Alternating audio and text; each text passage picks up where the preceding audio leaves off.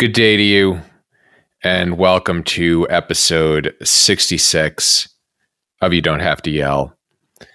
It's Dan Sally, the bad boy of nonpartisan political podcasting himself, and you'll notice that we're forgoing the standard theme music today, as I'm figuring we've all had a long night and maybe our nerves are just a little bit shot. And it might be a good idea to turn down the volume a little bit. So, for this episode, we're going to be taking a trip to France.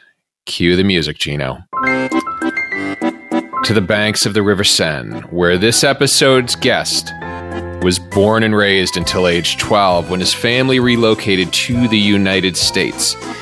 Now, his father was active in French politics, and our guest inherited the bug, aligning with the Republican Party in his youth. And while first dismissing Trump as a joke when he came on the scene in the Republican primary, he soon came to see Trump as just the thing we need to correct everything that was wrong in this country. And he became one of the most MAGA guys I know. Now, given the current climate, I will be keeping our guest anonymous and known only by the pseudonym Pierre Dumaga. If he doesn't kill me for the accordion music, he's gonna kill me for that one. But anyone who's listened to this podcast knows I love talking with conservatives on this show, despite the fact I'm not pro-Trump. This conversation, though, specifically really helped me truly understand the MAGA movement and how Trump has developed such a dedicated following. And I wanted to get this out right after the election. It may seem odd, but I think we really need to focus on understanding and reconciliation if we're going to move forward as a nation, regardless of how this thing goes. And this conversation helped me. I hope it helps you. I'm going to be back at the end with some final thoughts. The first thing we should do, though, before we get into anything, is set the stage that it is Thursday, October 29th. So we are just a few days away from the election. Neither of us know how this is going to go. And I wanted to have you here now because I'm afraid that by Thursday of next week, nobody's going to want to talk about this. So, if we're lucky.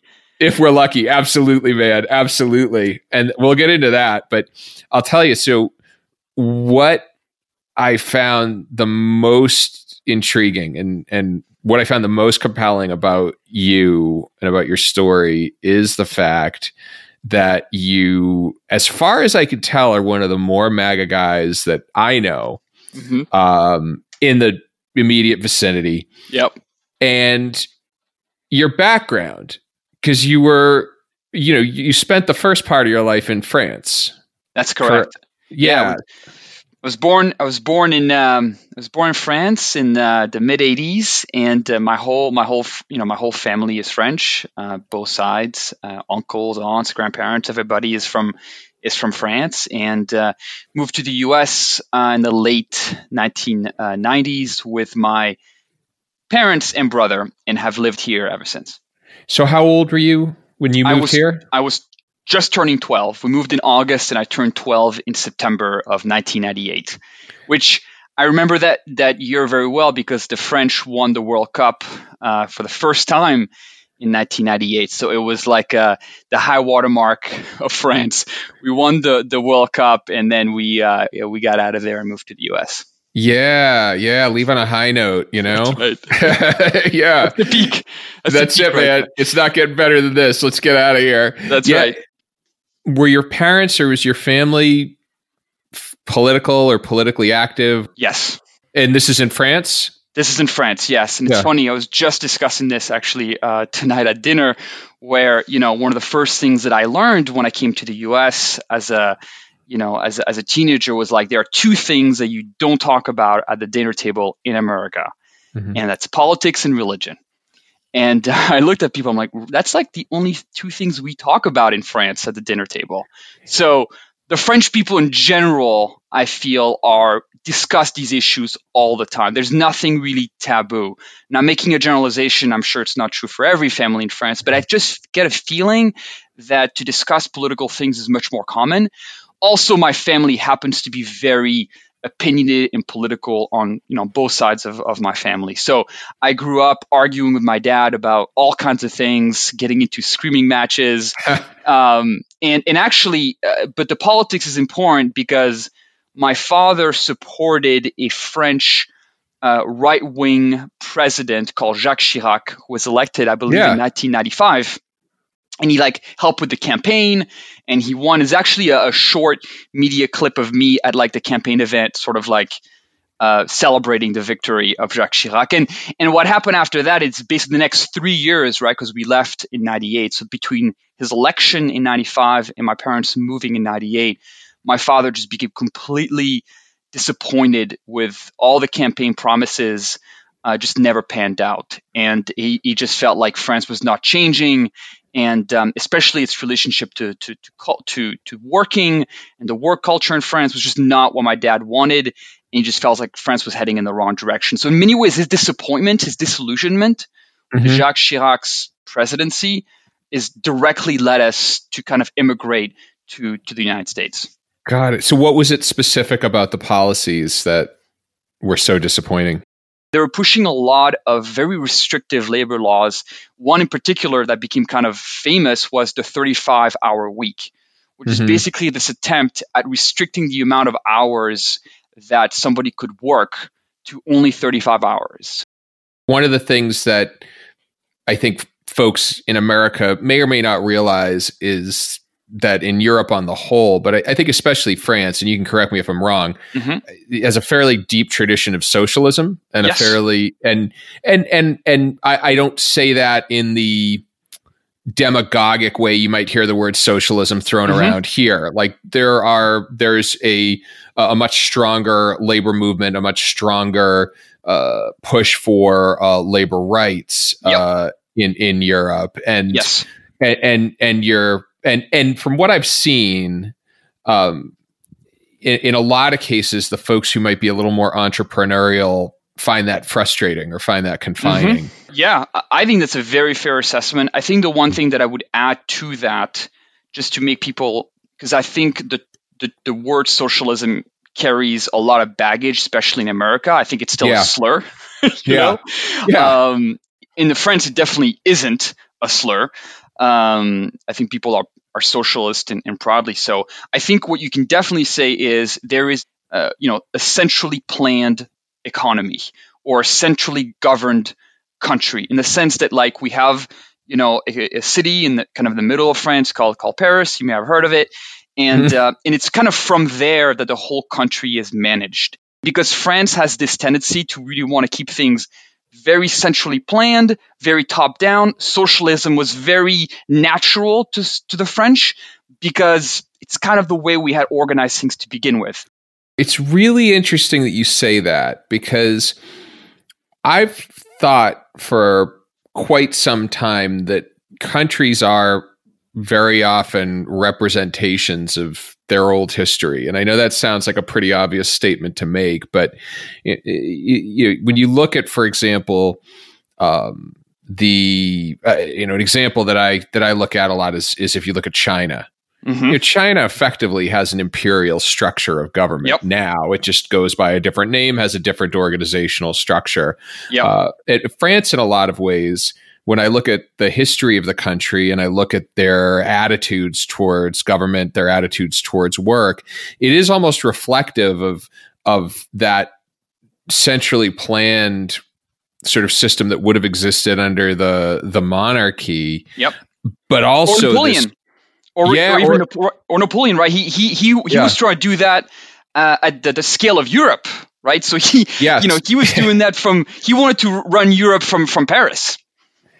And exactly. Just and I think that and I think the only difference is that there seems to be this dogmatism there, but there's also this real resistance to authority, or this real strong aversion to, how do you put it, the boss in a way, or whoever's at the top of that, right? That's very true. I think in France, it is, the idea of the boss is often pejorative. And also people are much more suspicious of success, right? In America, people celebrate success. In Europe, you often get people who, they're a bit jaded. They feel like if you rise to the top, especially too quickly, there's got to be something shady about it. I remember it was Bono who said the difference between the United States and Ireland is in the United States, a paperboy could be delivering to a really big house and look back and think, someday I'm going to live in that house. And in Ireland, paperboy will go and deliver to a big house, look back at the house and say, someday I'm going to get that guy. Yes, that is definitely true of France as well. So your dad becomes disillusioned, moves here. What was his mission when he came here? I mean, it was obviously to get out of France, but what was it about America that was going to be better? At the time, I remember it was all about the relationship Americans had with work and the idea that you should be proud of working. Working in of itself is something that is noble, right? And in France, sometimes there is a sense that there are definitely people who are proud in their work, but a lot of people will say to you, well, I would rather be on unemployment and get a paycheck every month rather than work a crappy job. And my father hates this mentality. So when we came to the US, for him, it was first of all about proving to the rest of the family that he could make it. But also what you have to realize that the traditional expatriate experience that people think of, where you work for a big company and they send you abroad, they get you a car, they get you a house, right? That wasn't it for us. My dad was basically on a temporary visa, and if he didn't perform, he basically would have to go back to France, with the tail between his legs, and admit that he just didn't make it. So there was a lot of stress to be successful and to make it. And it really, I think in the short term for him, it was I got to get the green card. That was the focus for him. And I don't think he took really any vacation. He worked like crazy just to kind of be successful at his job and achieve green card status. So we would be safe. Dude, that's another thing I'm going to throw out there for the folks listening as well. And these are the people who maybe haven't had a chance to really get to know the culture of Europe, and I'll just use Europe on the whole, even though there's no quote unquote European culture. But for those who don't understand the work ethic over there and the approach to life and everything, the starkest difference that I see between the American culture and the European culture is that in America, you kind of have a gun at your back. That's kind of right. It's like the stakes are high. Yeah. There's no safety net, or hardly any safety net. Yeah. And so what I find is that the spirit that instills in people is one of resourcefulness and scrappiness and grit. There's not a lot of time for leisure. There's not a lot of time for taking it easy. But at the same time, there is also this, I think, this sense of empowerment, and I hate that word, but that's really the only thing I can use. There's this sense of sort of having your own destiny or your own fate in your hands, where I think sometimes the tendency from what I've seen in Europe is to feel maybe a little more powerless. Yeah, no, I think that's on the whole fair. And the other thing that I would add is in America, there's much more of a stigma to losing your job or not being successful, right? In France, you want to go on unemployment. It's not no one's going to say this guy's on unemployment. It's not nearly as shameful than I think in America. Once you got that right to vote, then did you all vote right away, or? Okay, you did. And how did you align back then? So, my father was right-wing conservative type, leaving France. And when we came to the U.S., it became very clear that the Republican Party was the one with whom we shared, values with. Not that we didn't, I would say, ironically enough, growing up, I think some of my dad's sort of the people he looked up to American politics, obviously Reagan, and the other person was, JFK. But I think these are two kind of like politicians that I think we were most educated about and that we talked about the most. I remember in France, actually in 6th grade, there was a question in a history class about who had shot John F. Kennedy. And I knew the answer to that. Nobody else did in the class, simply because, again, we discussed these things. I want to highlight the fact that you in school in France in the 1990s discussed the person who shot JFK. Yeah. Because I would be hard pressed to imagine that I could ask anyone in America's public school system to name me one president of France, including the current one, and I would get an answer. Yeah. They'd probably tell me Trudeau. Who's the first person you voted for then? Who's for president? So we came in the U.S. in 1998. 10 years later, 2008, it would have been McCain. It would have been McCain. Were you pro-McCain or were you just pro-Republican and McCain was the candidate? We really liked the guy. I memean, I shook his hand, actually. I met him at the Exeter Town Hall when he came here. We liked his style. He was a straight shooter, and he just seemed to be, to have the right pedigree. And we were just impressed by his military background. My dad was in the Navy as well. So the military thing was another thing that just really resonated with us. Yeah. Yeah, I can already tell that you and I are on a collision course come 2016 because I was a huge McCain fan. The thing about McCain, though, looking back on it, discussing this with you, is he also made a very odd choice with his VP. Oh, yeah. In a way, though, what is her name again? Palin. Yeah, Sarah Palin. She was a bit proto-MAGA before MAGA, which is a little funny looking back on it. Yeah, without a doubt. Without a doubt. I didn't even really, I guess now that you connect the dots, it makes perfect sense. Yeah, she really was. What was your state of political being during the Obama years then? Yeah, I didn't have any hate for Obama or anything like that. I never got into the whole, he wasn't born here or anything or on any of that nonsense. I think the Affordable Care Act was really the only thing that I was sort of energized around. Yeah. Obama was not an easy guy to not like. Right. You could not like his policies. As a person, though, I think it was very, very difficult to not like him. And frankly, to not feel like, yeah, you know what, I'm okay with this guy going overseas and speaking for us because Totally. So we're now approaching presidential primary season. It's whatever, 2014, 2015. Yep. Where's your mental state? Are you frothy or are you kind of like, all right, let's get a Republican in there? I remember coming out of it feeling like, okay, this is, definitely an opportunity for the Republicans to take over. He's been there for 2 terms. So I felt good about the prospects of a Republican presidency, as we're, heading towards 2016. Mm-hmm. Okay.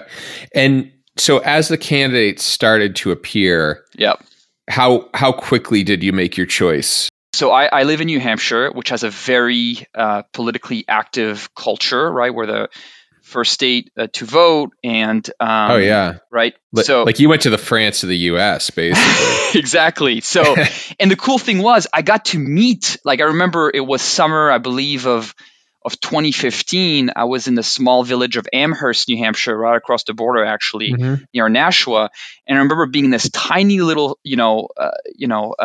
town center. And the GOP candidates were like, basically having a parade through town, and we got to see who was the guy from Texas? He was governor for a while. Rick Perry. Rick Perry. I saw Rick Perry. There was Rand there as well. Rand Paul was there, and there was Bush. Jeb. Exclamation point was there as well. Yeah. So we got to see all the people, and I think at the time I was most excited about I think Rand. Can I just pause this for a second and say, I can probably be in New Hampshire 30 minutes.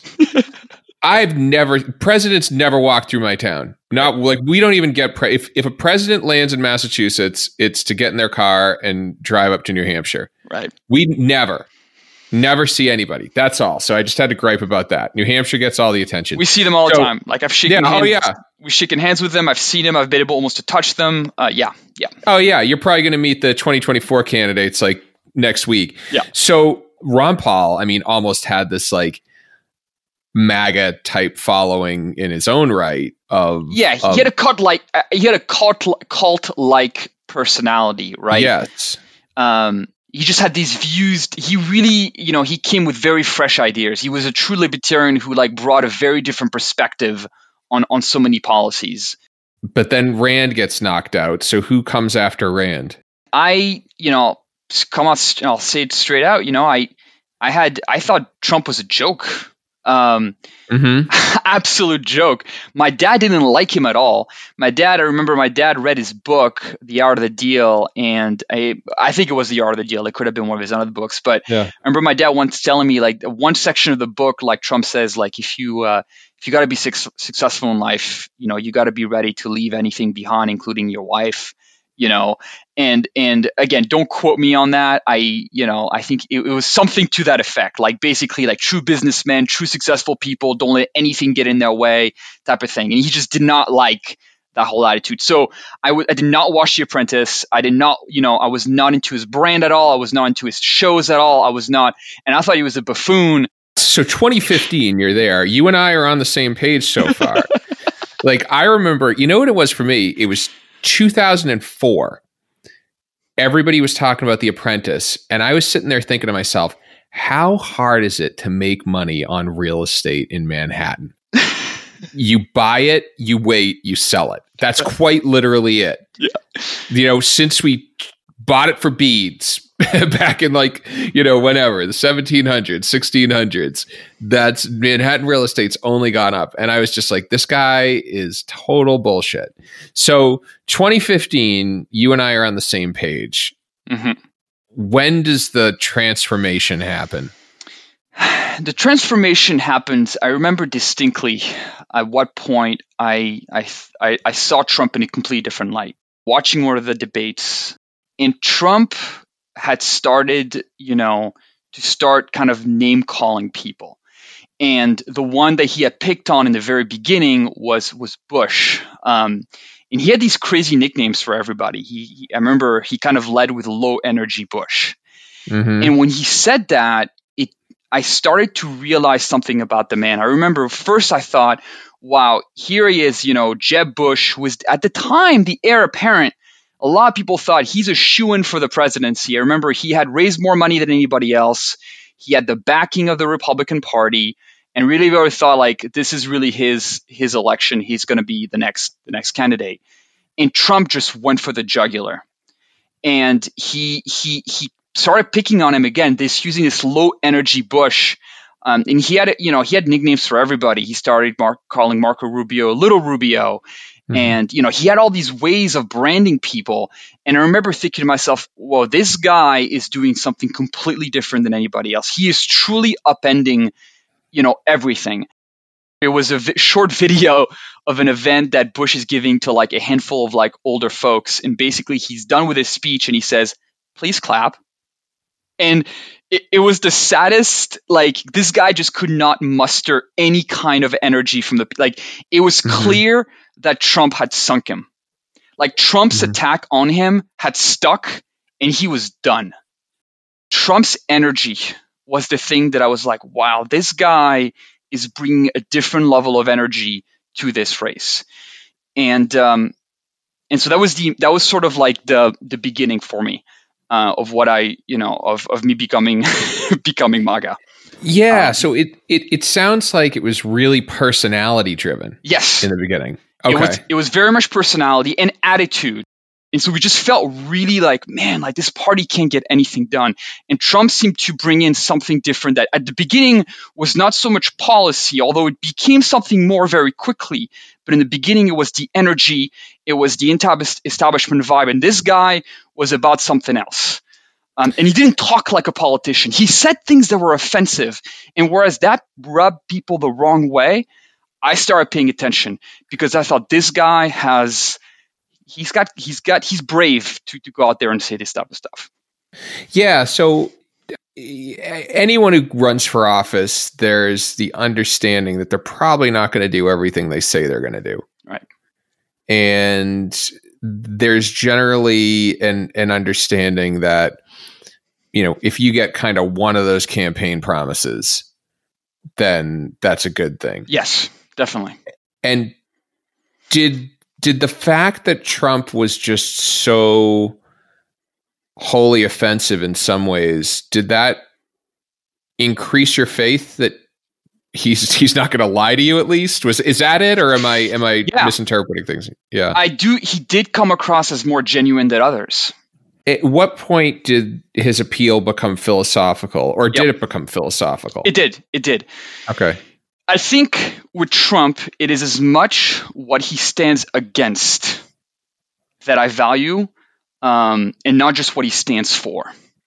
What do you feel he stands for, first off? He is unabashedly pro-America.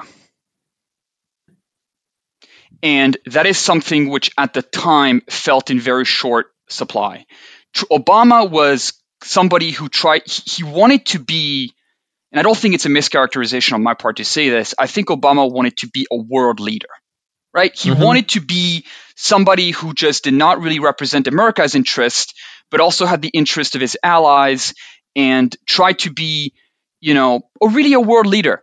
And it just didn't really jive with me, especially because I feel like America gets the short end of the stick all of the time.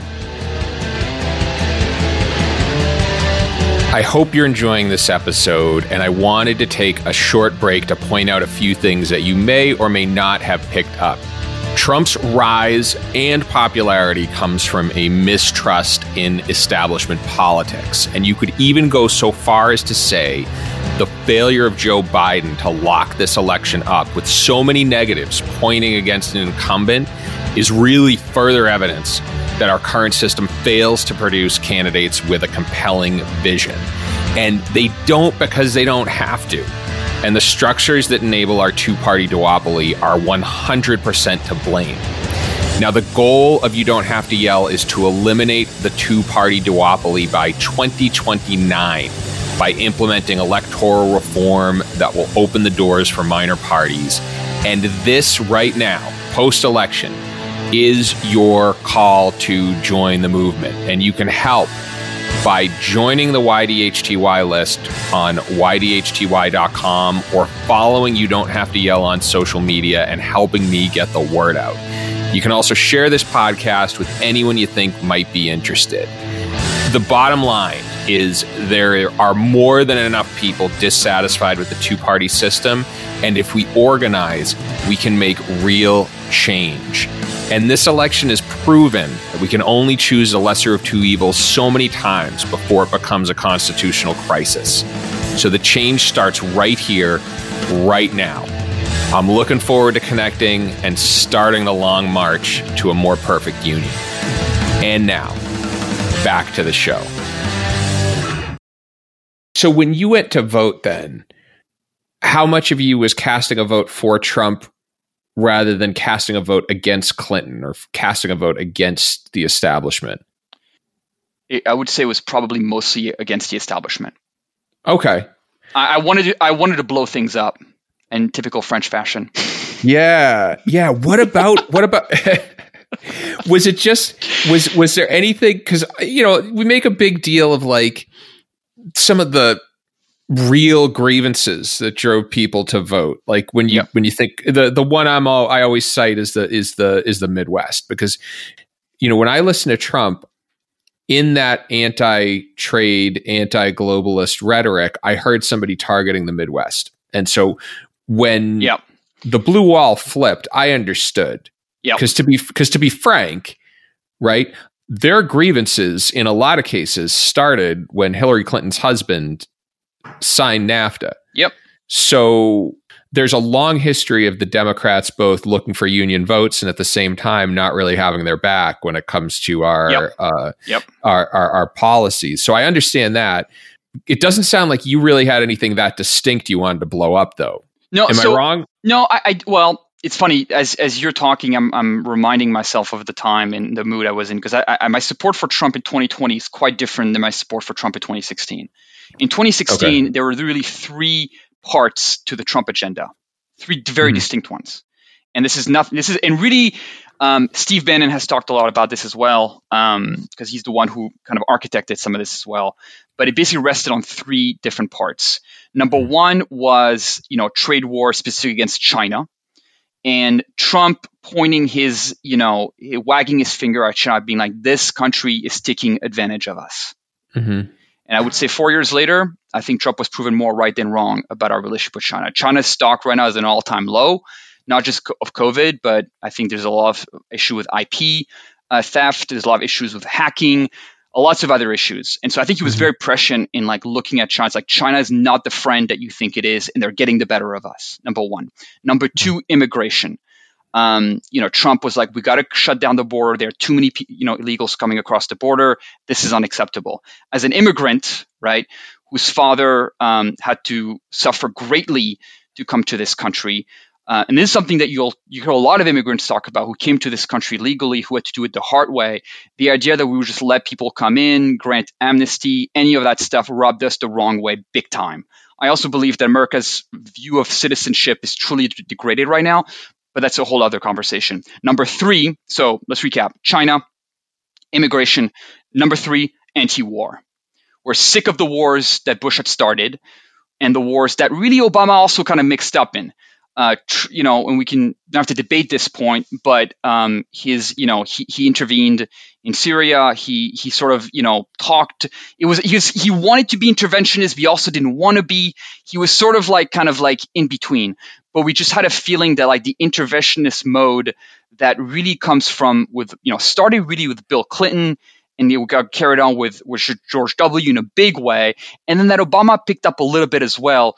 We were done with it. We didn't want to fight anybody else's wars, especially because at the time, especially my support. I mean, I was very young at the time, but when I supported W's wars initially, I was like, all right, America is going to bring democracy abroad. We're going to give these people freedoms. Awesome. And on the sort of the backside of that, I realized, man, the world hates us, and the world hates us for meddling in other people's affairs. But we're paying the ultimate price. Our boys and our men and women are dying over there for people who are not even seem to be grateful for it. And so I think there was a general feeling that you know what? You don't want our help? You don't want us to police the world? Fine, we're done with that. Yeah, you're the only person that I'm going to give the immigration thing to. You're the only pro-Trump person I'm going to give a pass on immigration, because everybody else was fucking born here. And they're all like, oh, they should just do it the regular way. It's like, yeah, but they never did it. So I got another question for you, because I was not a fan of Clinton. Bill I was not a fan of Bill. I was not a fan of Hillary either, and was not a fan of Trump. So I went into 2016 really not liking any of my choices. It was a bad year for you. Yeah, it was. There've been better ones. There've been better ones. And I think what I couldn't get past with Trump was first off, I didn't really agree from a policy perspective. There was a lot I didn't agree with. And there's a lot I still don't agree with. But the second part of it was there was a lot of rhetoric that I just couldn't get by. And I think the one that sticks out in my head the most is the Muslim ban. I think white people can disagree over what's racist and what isn't, and I think and I think there's a lot of there's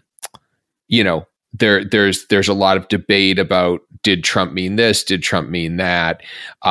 I think the Muslim ban is the one I'll cite, because that is the clearest example where he did something that was wholly un-American. in the sense that he called for implementing a policy that used religion as a pretext for your treatment under the law. And whether he meant it or not doesn't matter. That was exactly what he said. And I really couldn't get by that. And then there was a lot of other stuff he had said as well, in terms of people from Latin America. There was a lot of demagoguery, and that really bothered me. What were your feelings on that? This gets into a much bigger conversation about clash of civilizations and our relationship with countries that are predominantly Islam. I think you can do, and I'll be perfectly honest, I do not really remember the specifics of the Muslim ban. I know that some versions of it were struck down in some federal courts. I believe some of it was upheld.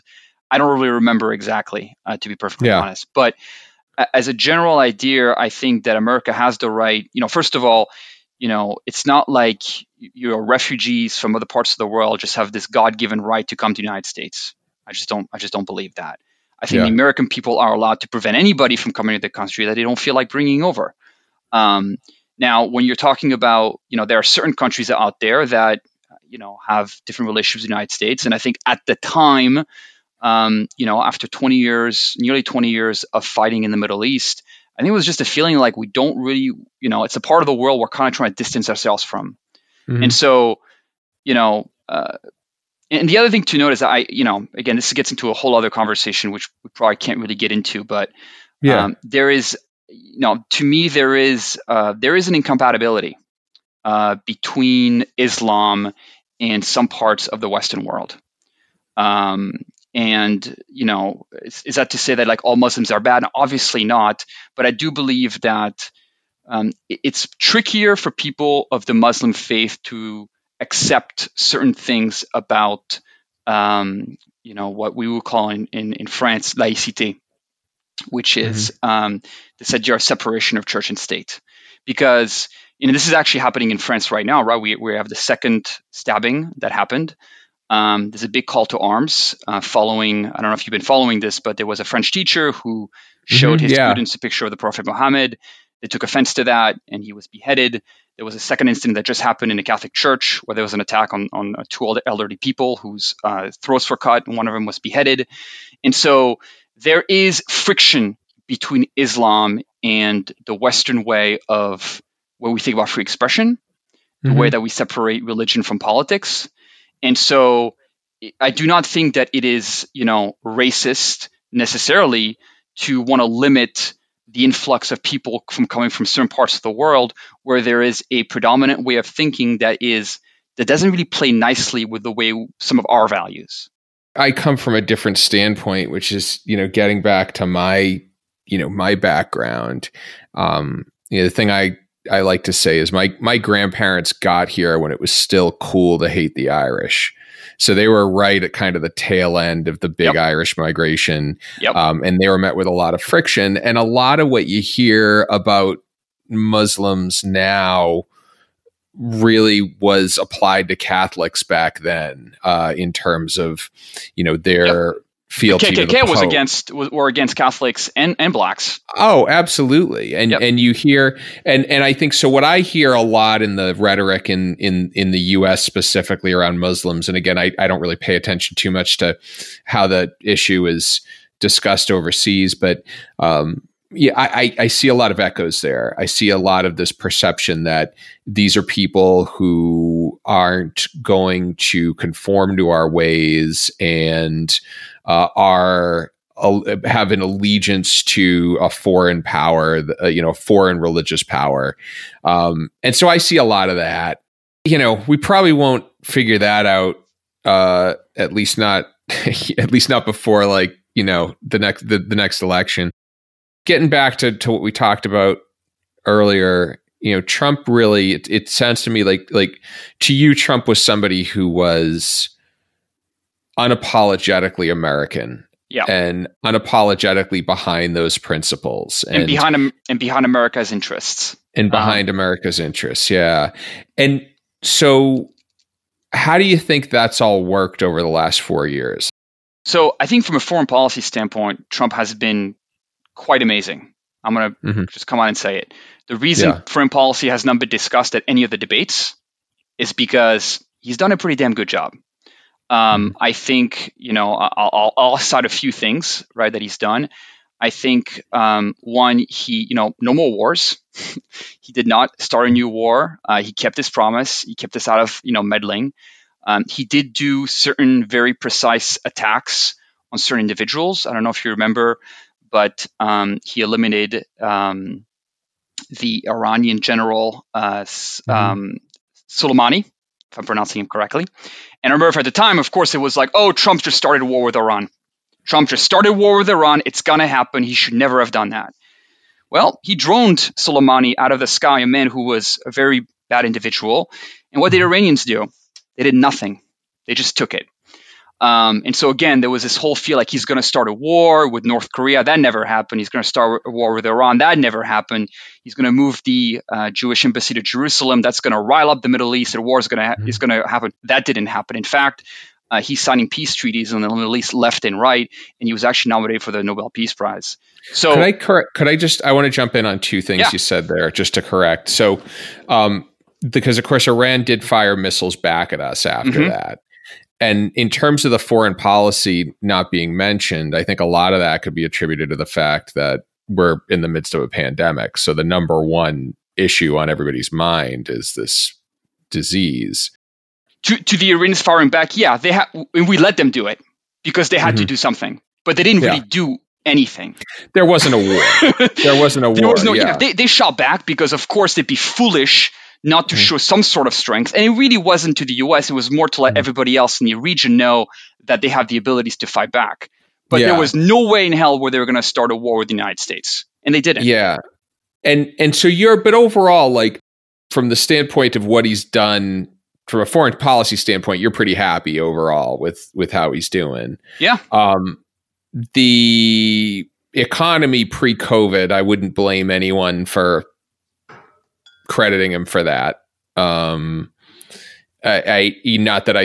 think there's a mix of some things that aren't necessarily long-term sustainable that go into that. But again, if you're going into this pro-Trump, I'm not going to expect anyone to look at a great economy and then complain about their candidate. What else, again, pre-COVID, what else did you really like about what he's done? There is out there what I'm going to call the progressive ideology. Pro-immigration, generally pro-abortion, generally, woke culture, belief in a certain view of the racist problem in America, systemic racism. There's a whole bunch of different things in there that make up what I think is the progressive ideology. Now, if you look at the landscape today in America, right, you look at big media, ABC, NBC, the New York Times, the Washington Post, the Wall Street Journal, are all believe in this ideology to an extent or another. You look on the tech side in corporations, whether it's blue chip companies at the corporate level or tech companies specifically, also all espouse this progressive ideology. Right? If you poll and you look at the political allegiances, the beliefs of people who are at big tech companies or in the media, they're almost always on the left, a vast majority. In order to find a right-wing person at the New York Times or at Twitter, you have to look really, really hard. I don't think that's a controversial statement. On top of that, higher education, Yale, Harvard, Stanford, the list goes on, also all espouse the progressive ideology. So what do you have? You have a situation where big tech, big media, big education, for lack of a better word, and also what I would refer to as the deep state, which is basically the large, government that we have now in America and DC specifically. The majority of people there, the public servants, also tend to espouse the progressive ideology. The only person that stands between basically the complete takeover of this progressive ideology is really Donald Trump. And so today, if you happen to be somebody who does not believe in the progressive ideology, not necessarily because you're a racist or you're a xenophobe or you whatever, right? Because you have genuine concerns with this viewpoint of the world, who do you look up to? Where do you turn to? And Trump, to me, in 2020, is basically the only thing between between the complete takeover of the progressive ideology. Now, the one area where we still have quote unquote power is the Supreme Court, especially with the nomination of ACB. But again, there's talks, right? And it's a bit ambiguous of packing the court if, in fact, Biden comes through to increase the number of justices. So they do get a majority in there. So at that point, they'll control the presidency, they'll control the judicial court by increasing the number of justices, which I find highly problematic. And they'll likely take over the Senate. So basically, you have a situation where the American people, especially those who do not espouse the progressive ideology, find themselves completely isolated and basically up against the establishment. I believe that America is the United States of America, and I do not believe that a few urban centers, New York, LA, San Francisco, Boston, DC, Chicago, and a handful of others, I do not believe those cities should be the ones that just control everything. And the people who live in rural areas are largely the ones who support Trump and who do not espouse this progressive ideology. Now, part of that is also because I think that the conservatives as a movement have done a horrible job at trying to make headway and hold on to the university, or to try and play maybe a bigger role in the media. Whatever, I'm not saying it's completely on the left, but I think that the right could have done a lot more to hold on to these institutions. But in 2020, all these institutions are hateful of people who do not espouse progressive ideologies. And what's especially troubling now is that there is now this sort of cancel culture where not only do these big media companies have so much power, but they now have the ability to cancel you and to resurrect a tweet from years ago to call you a racist, and then good luck finding a job after that. And so people are in an extremely vulnerable position. When I'm talking about the people, I'm mostly talking about what Victor Davis Hanson, who's one of my favorite political commentators, calls the muscular class. What is the muscular class? Well, the muscular class are the people who, unlike us, do not have the privilege of sitting behind a computer all day in the comfort of our own home wearing our slippers. They are people who work outside. They are people who don't just, don't have it easy. There are people who are typically did not have a lot of college degrees, or didn't do a lot of schooling, but they're the backbone of this country. And those people are getting increasingly left behind and alienated. And the elites, the establishment, resent those people. They resent their way of life. They resent their beliefs. They resent so much about them. And I'm in sort of this position where I side with them. And that was one thing that what to me was very particular when I attended that Trump event at the Toyota dealership in 2016. I was looking around, Dan, and the people around were not like me. These were blue-collar folks. These were people who did not have the advantages that I have. These were people who did not work for a software company. And yet they're the people who I'm most related to. It's interesting you're saying this, because the guest I had on last episode, Liam O'Mara, he's a guy running as a Democrat in actually one of California's remaining Republican districts.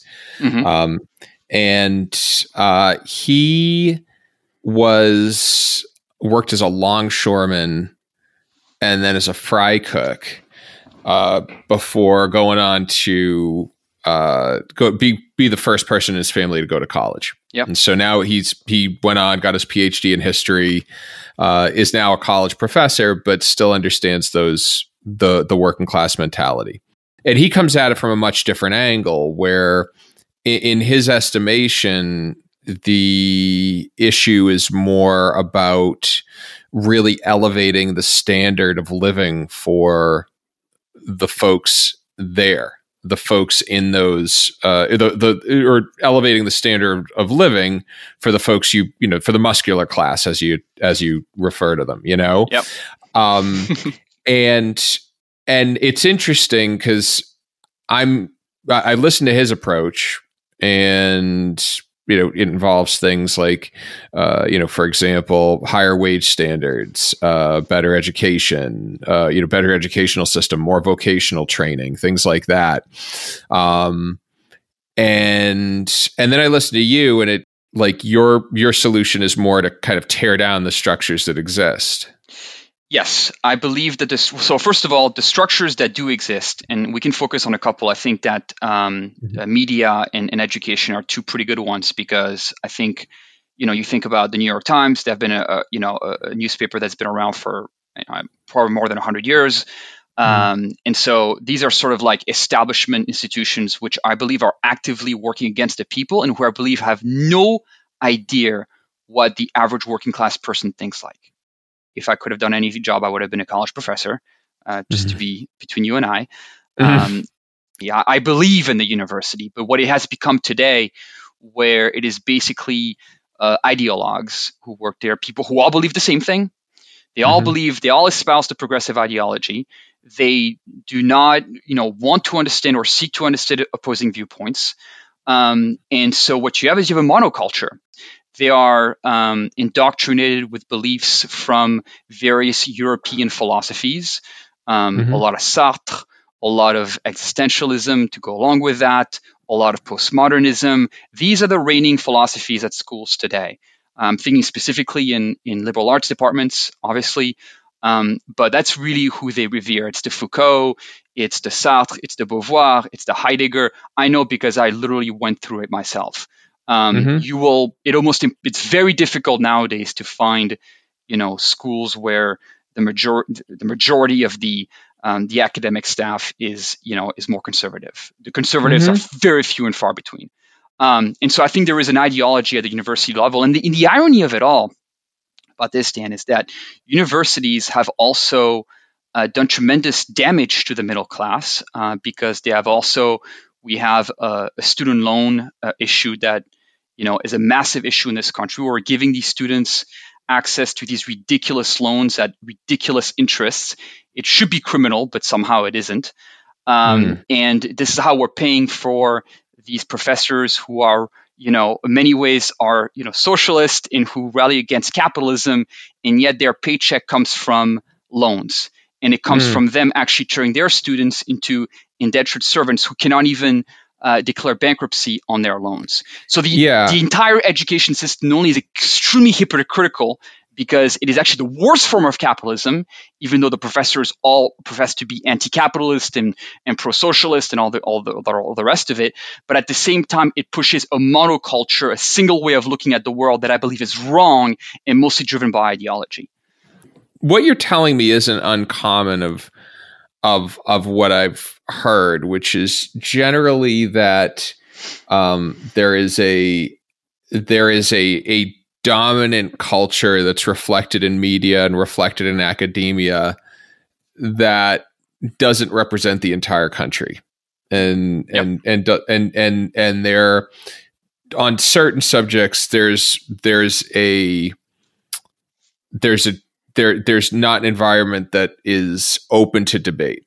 Nope. And I would agree there. I think politics in general is always reflective of the friction points in society.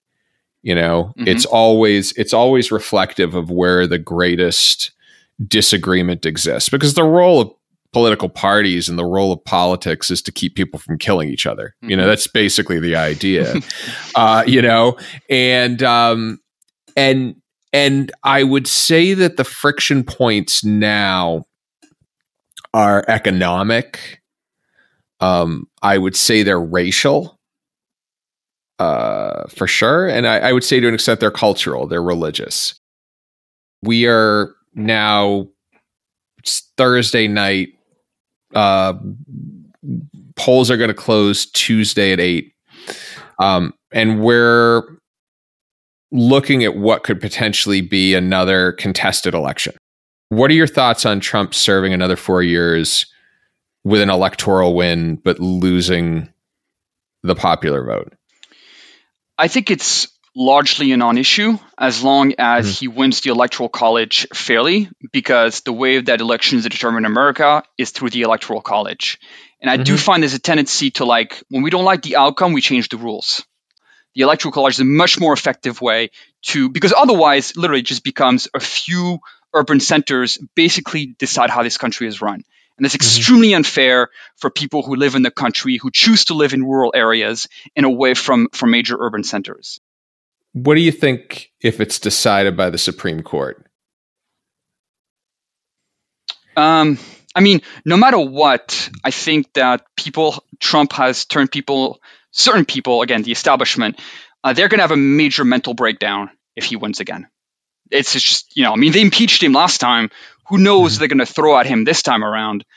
I hope to God, if he does win, the violence is minimal. But I genuinely am concerned about what is going to happen if he, in fact, does win.